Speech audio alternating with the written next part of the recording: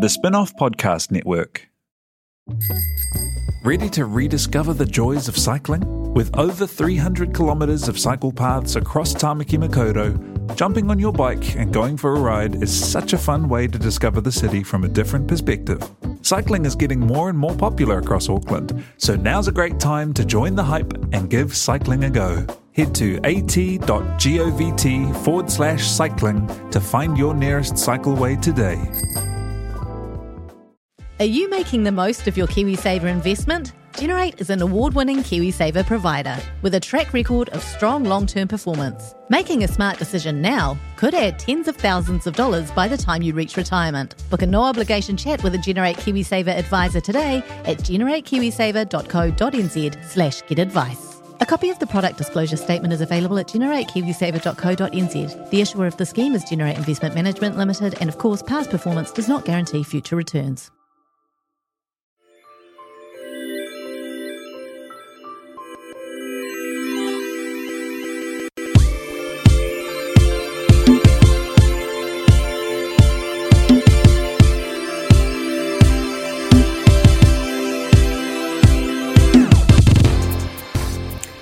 Kei ngā kiriro o te motu raro mai kia On The Rag. He konei ipurangi mō ngā mana wahine.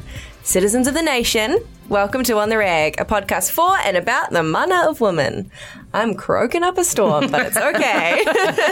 My name is Alex Casey, joined here for a very special episode by Michelle Court. Hello. Leonie Hayden. Morena. And we have a very special guest today, Mahvash Ali. Yay! Assalamu alaikum. She's here. She's here. Now, you are a journalist, Yes. correct? Yes. A writer? Yes. A producer for the project? Yes, an associate producer. Associate producer? Yes, very important. Okay. Not executive. No. Is it less money? Love you, John Bridges. You're the boss at the project. So you're in charge of the project? The whole thing was her idea.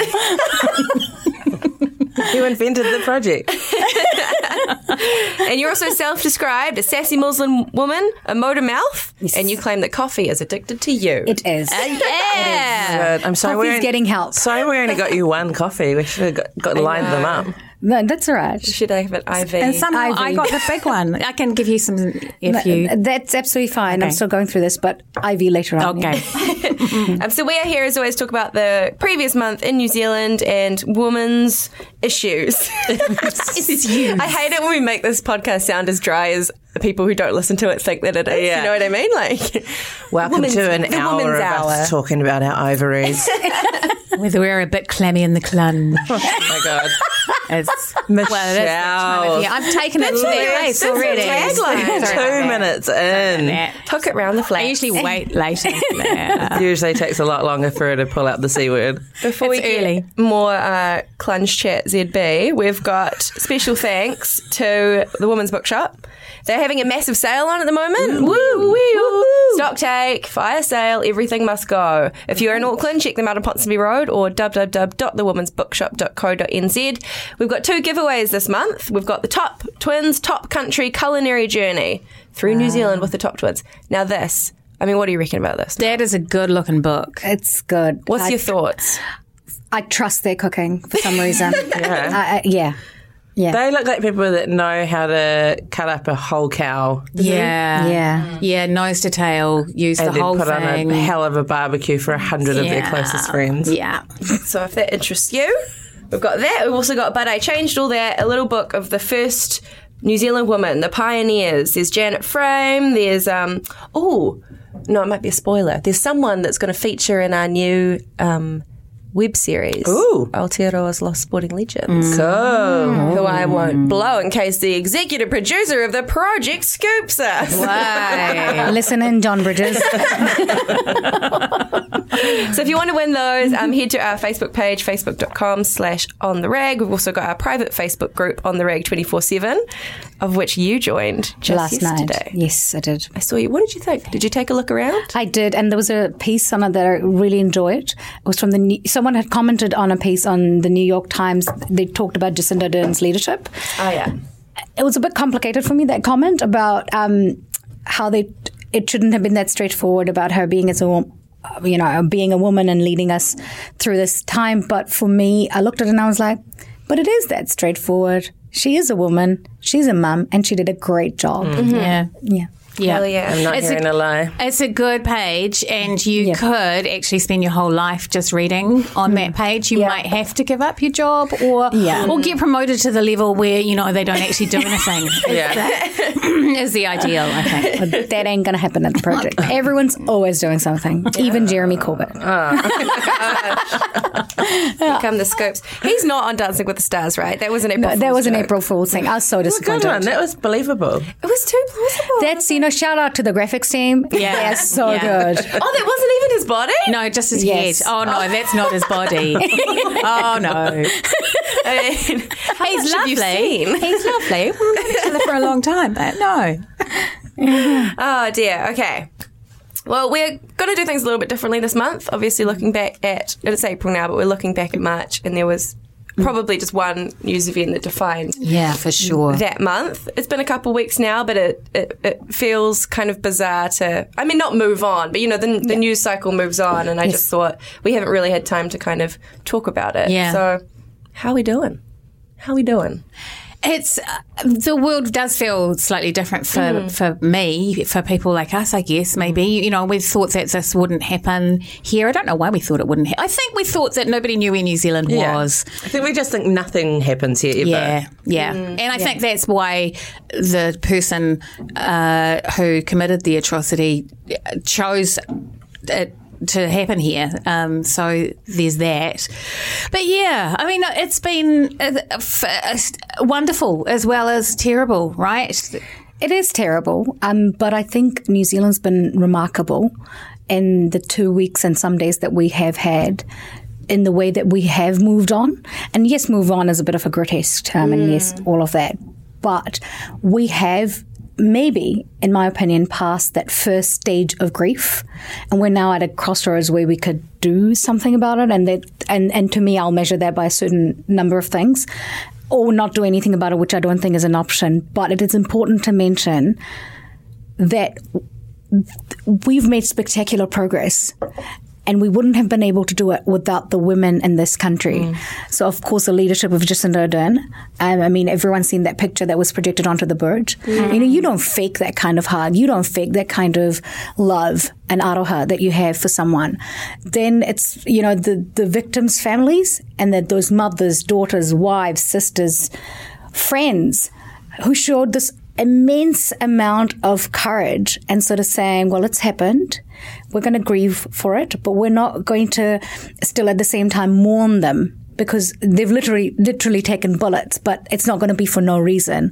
So that's women and then, of course, non-Muslim women who just chose to despite criticism, wear the headscarf, or not wear the headscarf, but at least come out. So I think women have come out in their droves, and they've really led us through this crisis, and which is why we've sort of, in some way, been graceful through this. Had it not been for women, we wouldn't be talking about it this way. There are certainly a lot of male leaders around the world making some sort of weird calls, and they're looking like Muppets. You know the one I'm talking about. Yeah. Bit of a turkey. It's true, though, that we've sort of reacted with compassion as a country, and that is because of the lead that we've got, whereas these things happen in other countries, and it's this big dick-swinging competition. Yes. Did you do it? Fire with fire, and it's all super mask and aggressive, and it's really nice to be able to be like a little example to the world of how not to do that. Kindness and gentleness. Also, I'm not the only person, I think, who every now and then, when I've been hearing Jacinda speak, I've flipped it in my head and imagined Simon Bridges having a chat. And then I stop doing that because it makes me feel unwell. Don't do that to her. No, She that's doesn't really deserve mad. that. No, but it just shows you how lucky we are to have that person with that mana.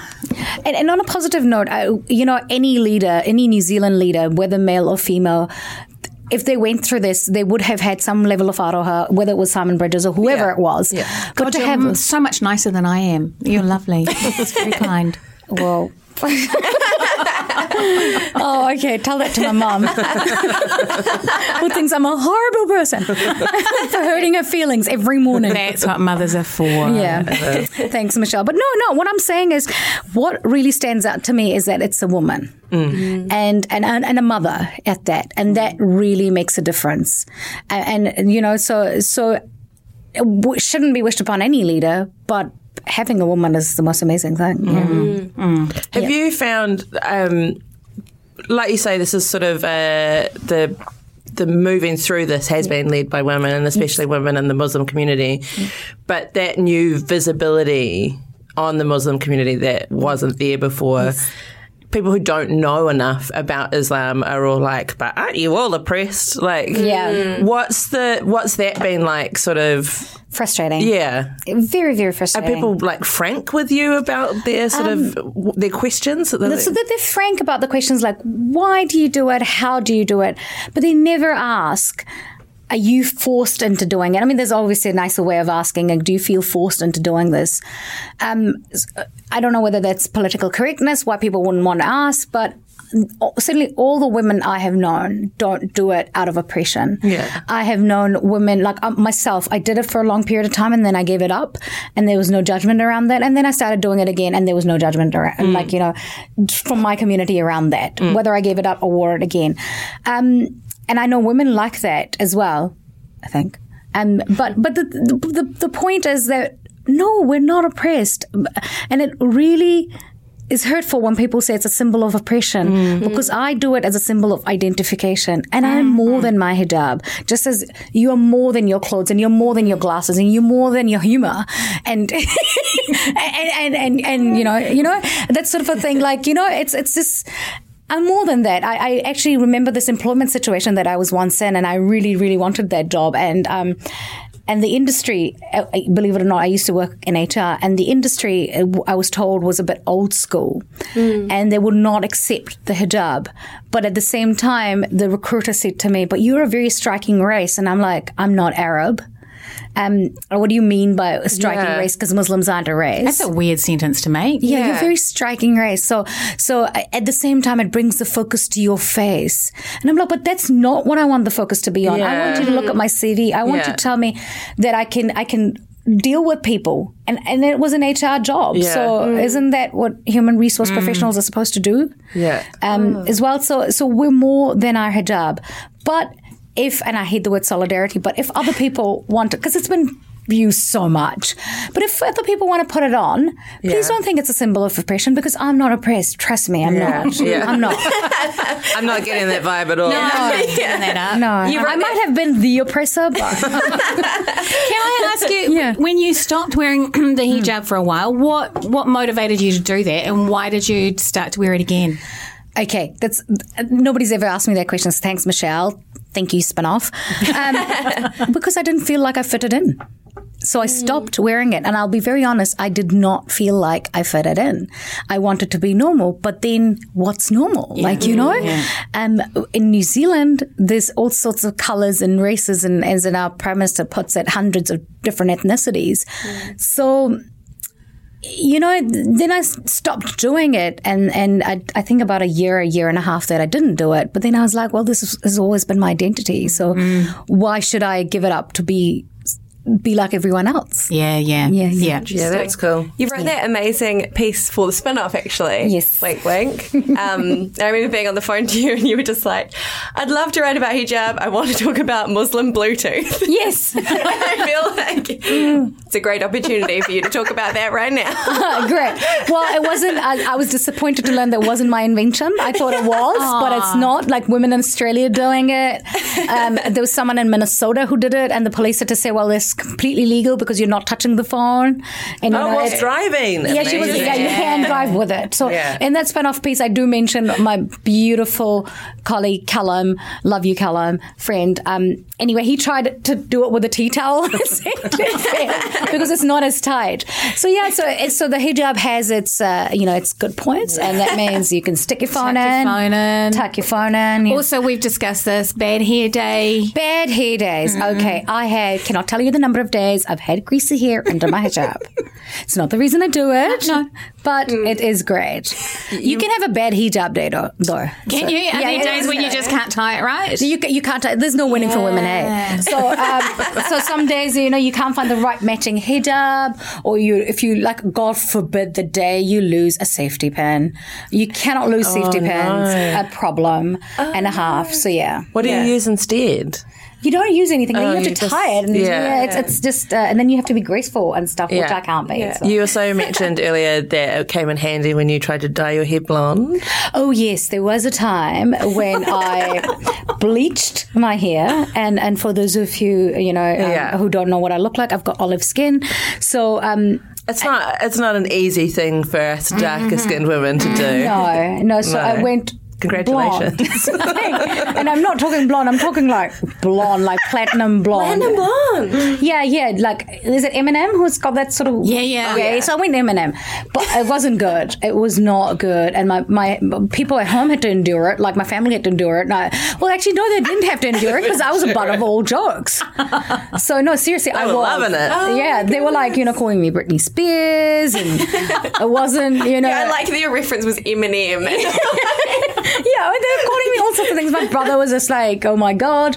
And then I got called a Pakistani blonde and all sorts of things. But yes, the hijab came in handy because no matter what my hair color is, I will have a hijab on and you will not be able to tease me. Yeah. Hey, can I ask you, one of the things that, for somebody who just had a day of wearing a hijab, you feel it's quite a confronting thing because you know that everybody can see it, right? Yeah. So what is that like on a daily basis for you?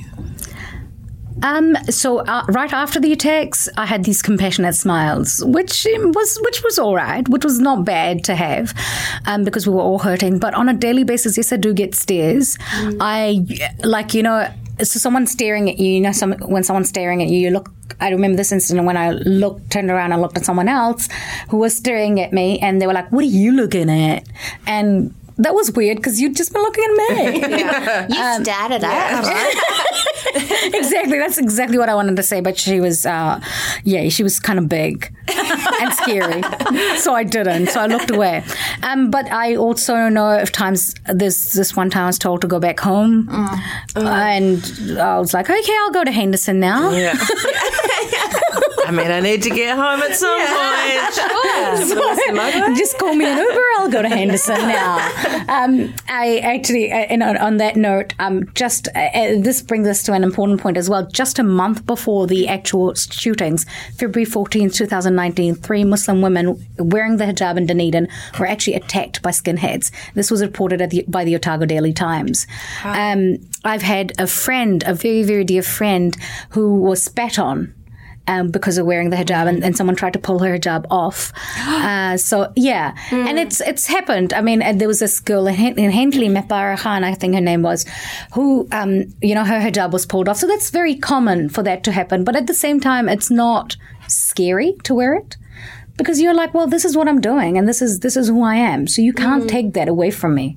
The interesting thing about what you've just said, though, is that Muslim women have been really aware of the attitude towards them, the aggression, the growing aggression, it seems. Yes. And nobody listened. Yeah. Yeah, and I think the spin-off ran a piece by Anjum Rahman. Yeah.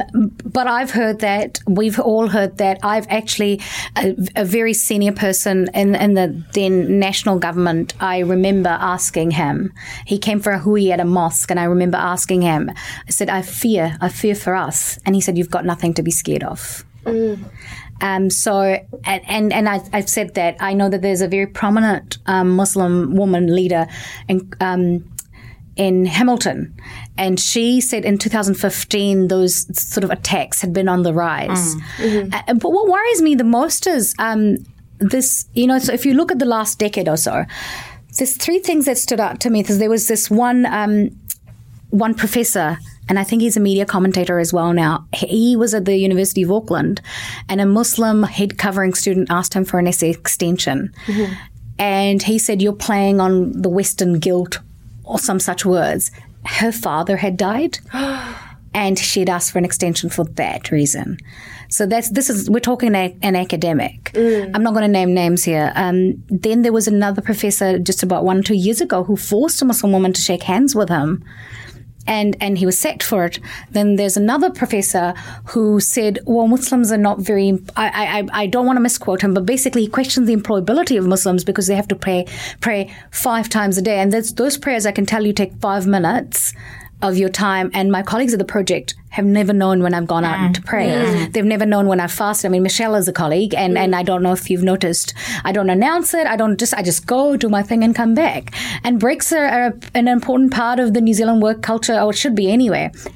So this guy actually said, well, then he questioned the employability. What worries me is whether this is us, whether this isn't us, if the universities and people were supposed to be churning out our best from these tertiary, institutions. Yeah.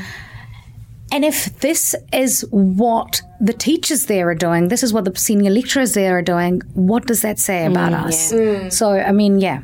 Yeah, and if it's like that at those kind of supposedly educated professional levels, what's happening further down? Yeah. But in saying that, I mean, I must acknowledge our school teachers, our primary school teachers, beautiful people. When I was this intern. At the Western Leader in Auckland. Shout out Western Leader. They sent me to a school. They sent me to a primary school, and I learned one of my life's most important lessons through a young 6-7-year-old girl. So we interviewed her, and it was about free fruit for kids or whatever. I interviewed her, and this beautiful girl from, I think, her cultural background was from the islands or something, and she said to me, Miss Ali, what's your cultural background? And I thought it was such a beautiful question to ask instead of saying where you from, because that's confronting. So I learned I never ask where you're from. I always go, what's your cultural background? Not even your ethnic background, your cultural background. Because culture is beautiful. That's what I asked. But it took me 30 years to learn to ask it that way. As a 6-year-old, man. Yeah. So well, there you go. So we are starting right. Maybe those teachers are starting right. But when it gets to whatever, I don't know if I can make a gross generalization like that, but at the same time we've got factors that are working for us as well. That real high level institutionalized racism and prejudice, I think I quite often just make myself feel better by saying they'll be dead soon. It does feel like a waiting game. It's a waiting. You just got to wait it out. But at the same time, you also have to ensure that they're not passing it on. That they're not passing it on. That the younger generations are smarter. That they're more open-minded. But like you were saying about the sort of the employability thing, that's something we've talked about here before about sort of the rigidity of what is seen as the 9 to 5 40-hour working week in terms of that's the only way it's done, which has historically that's excluded a lot of women from the workforce. And it genuinely had never occurred to me that it was also doing that to other cultures. Yes. Yeah. And it also occurs to me that taking 5 minutes 5 times a day to be mindful is what we should all be doing. We should all be doing that anyway. I totally agree. And also I'm like, what about the smokers? They have 5 minutes 5 times a day. Yeah, for sure. I think probably mindfulness is I don't know. It's probably better for you. I don't know. Culture smokers go out and then they spend those 5 minutes reflecting on something. Yeah, you do. I know what they're doing. That's why you never smoke. I sit in the toilet for 5 minutes, you know? Hiding from the boss. Just on your phone. Can we talk about the feminism within the Muslim world? Because it seems to me that it's rife. That's what I'm saying. Yep. Oh, good. Well, that's the way I see it too. Yeah. I don't think Islam and feminism are mutually exclusive, but I'm not at the same time going to deny that there have been cultural influences that have suppressed women. But you cannot confuse those sort of tribal values with what Islam actually is. We've got to remember, so this is a religion 1400 years ago. It brought in the right for women to vote. So New Zealand just had that, and it makes me a very proud Kiwi to say that, because we brought in, we were the first to say, hey, women, you're people, you can vote. So Islam brought that. It was also a time when women did not have the right to property. and women were given the right to inherit property and not be property. Women have been orators in Islam. Women have been educators in Islam, and it's a huge misconception that Muslim women are not allowed to be educated, which is absolutely incorrect. I mean, you've got the example. So again, do not confuse tribal values with Islamic values. You've got people like Malala Yousafzai, who's an absolute advocate for women's education. You've got people like, I come from Pakistan, and you've got someone like Benazir Bhutto, who was the first Muslim prime minister. And she was the first prime minister to be pregnant in office, and she went right back to work the day after she gave birth. Yeah. I mean, I know, she was real cool. And it was in Pakistan. My father was one of the people responsible for her security. He was in the police. And the thing was, everyone wanted a piece of her. Someone wanted to push her and for her to lose the baby, and other people wanted to just get a glimpse of the daughter of, Bhutto, so who was such a very revered leader in Pakistan. And she's the one who restored democracy in Pakistan, and that's a big deal. We've got Bangladesh. Since 1991, they've only had female leaders. So feminism and Islam are not mutually exclusive. It can exist, but that does not mean that there are certain tribal practices that we can do away with. So, yeah. So, I think one of the questions that we sent through to you that seemed like a far too big a subject for here and now, but I guess I'm guessing one of the common misconceptions, like you say, someone mistook you for being Arab earlier or whatever, job interview. Yes. So I'm assuming your sort of identity as a Muslim changes country to country, right? Because the politics change, the laws change, the culture changes. Yes. Absolutely. So do you find that there are sort of Muslim women in other countries that you sort of feel for, that you think that maybe Muslim women from other countries can help out? Is there that sort of feminist solidarity across the thing borders? Feminism in certain countries is born out of that oppression. So we see a lot of women in Saudi Arabia, for example, getting up and asking for rights. Like, for example, I do not understand why women were not allowed to drive in Saudi Arabia. And those women have stood up and they have asked for their rights. They can do it. Or like in Afghanistan, so the whole idea of that shuttlecock burqa is a very cultural thing. You will not see it in a lot of other parts of the world. Right. So they've stood up and they've said, well, this is how I want to cover myself. And they still, by the way, they still want to cover themselves, just not in that prescribed way. I don't think anyone wants to be pushed. So great feminism is also born out of countries where we perceive that there's a lot of oppression. And I don't know, this is a thing that could launch 1,000 PhDs as well, because I think largely the Western misunderstanding around the parda, or the sort of the close quarters, has come from the times of colonization, when colonizers went into these countries and they saw so the only women that they saw were the nautch girls or the dancing girls, and these were the women who were exposed, who were by those Western people were thought of to be of loose character, and the women of the noble sort of descent were in their own quarters, and so that the concept of the harem came about. So there's a lot of that. Colonization has brought about a lot of that misunderstanding of what Western gaze. The Western gaze, exactly. But at the same time, there was a woman, I forget her name, who went, a Western woman who went, and she said, when I go to the Middle East, and this is the time of, maybe it was Egypt, she went and she was like, the beauty of these Muslim women is that when they go out all covered, you can't tell who is a poor woman and who's a rich woman, because they're all covered. They all look the same. So there's a lot of misunderstanding around it, that, somehow Muslim women do not have a voice because they're covered, or like I said, in the colonial times, they looked at it and they went like, oh, they're inside, in these inside quarters. And so they don't have a voice. That is incorrect. We do have a voice. Yeah. You can hear it right now. Yeah. So, yeah. So interesting. Yeah. What about, so we're kind of in this moment right now. How do we keep it going? How do we keep supporting Muslim communities, especially women? Or do you even need our support? Do you need it? That's a very good question. I was it talks to both of your questions. I think, yes, continue to support Muslim communities, but don't do it at the cost of ignoring the Sikh community or the Hindu community or the Māori or the Chinese. I mean, the Asian communities have really been really had a tough time in this country. Yeah. They've had a horrible time in New Zealand. It hurts me to say that there's a person in power right now who really, really had very bad things to say about Asian communities. Absolutely. So support them at the same time, please. Let's not kid gloves around Muslims now. I mean, please, we're all under attack. And at the same time, yes, you're talking about supporting Muslim communities, but it was an attack on all of us. So take time for yourselves as well, to care for yourselves as well, because our country was affected by it, not just a Muslim place of worship. It existed in New Zealand. So please go ahead. If there's a Sikh temple near you, go and visit it. If there's a Hindu temple, go there.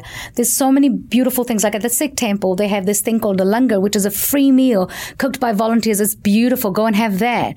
Go to the Hindu temple and then they present food to the deities. Go and try one of those sweets. Go to a Buddhist temple. Go to a synagogue. Take care of all the communities, not just the Muslim community at this point. And it's okay just to turn up, isn't it? For a mosque, it's open at certain times. So, turn up. But non-Muslims are welcome. Absolutely. But it's just like a marae. So just know to take your shoes off. That's all. Yeah. So, I mean, just to wrap it up, when I first moved to New Zealand in the 2000s, early 2009 it was. Anyway, I loved how the Māori were welcoming. And, you kind of go with the flow. You see everyone taking their shoes off before they go into the whare, and you do that sort of thing. And you learn that kia ora is not kia ora, it's kia ora. So that sort of thing. But you're sort of steered through it. So just watch the cues. Yeah. That's what rules are for. So I love about that sort of, about tikanga, but from every culture. I don't know what the word is in English, but... Yeah. There's a nice set of rules to follow, and it keeps everyone safe and welcome. Yes. Yeah, and they're about you finding a way in rather than a way of keeping you out. Exactly. Yeah. Speaking of kia ora, I would like to nominate Mahvash Ali as our Kia ora Queenie of the month. Kia ora. Thank you. Thank you so much for coming on this podcast. Please come back. Yeah, take my seat, take the mic. I would love to. It's been lovely to have you here, and you'll be hanging out on the Rag page as well. So of course, I'm lurking. Get commenting. Or just lurk forever. Like lurking. Not lurk forever. As a journalist, Facebook is a great way for me to stalk people. I'm doing my job. That's true. You've got to be careful on our page, though. We'll tell you about off mic. Yes, Chatham House rules will explain. Please do not steal any story ideas from On the Rag 24/7. Well, the project is great like that. We only move the stories forward. Yeah, we love it. We love the project. We loved having you on here today. Yeah, thank you. Wonderful. Kia ora, everybody. And that was a podcast. We did that thing where we decided to finish, then we're like, we should do a proper outro, so we're back. Sorry, guys. We're going to keep it a little bit shorter this month. We just thought, It was really nice to just talk about the one thing that's been on everybody's mind. From the important voice on it. So, we'll be back same time next month. Please go and shop at the Women's Bookshop. I can't stress that enough, honestly. It's the beginning of the new financial year as well, so just start it right and spend all your money right. there. You're back to zero with your spending, so it's like you've never spent any money ever before in your life. Start fresh. Thank you for them. Go do it. Thank you for them. Thank you to them. Thank you to Tina. Thanks, Tina. Yay, Tina. Yay, Tina. Thank you, Michelle, Leonie, and Marv, who's now left us, but I wish she was still here. Yeah. She's still here in spirit, I feel. She'll be back. Yeah. She'll be back. We will force her to come back. And go watch our show if you haven't watched it already. Yes, go and watch episode 1 again. On YouTube. It's doing good numbers. Oh, good. That's nice. It's nearly got to 2,000 views. I liked it. I liked it. Watched it a couple of times. Okay, we're rambling now. Goodbye. Bye. Get there.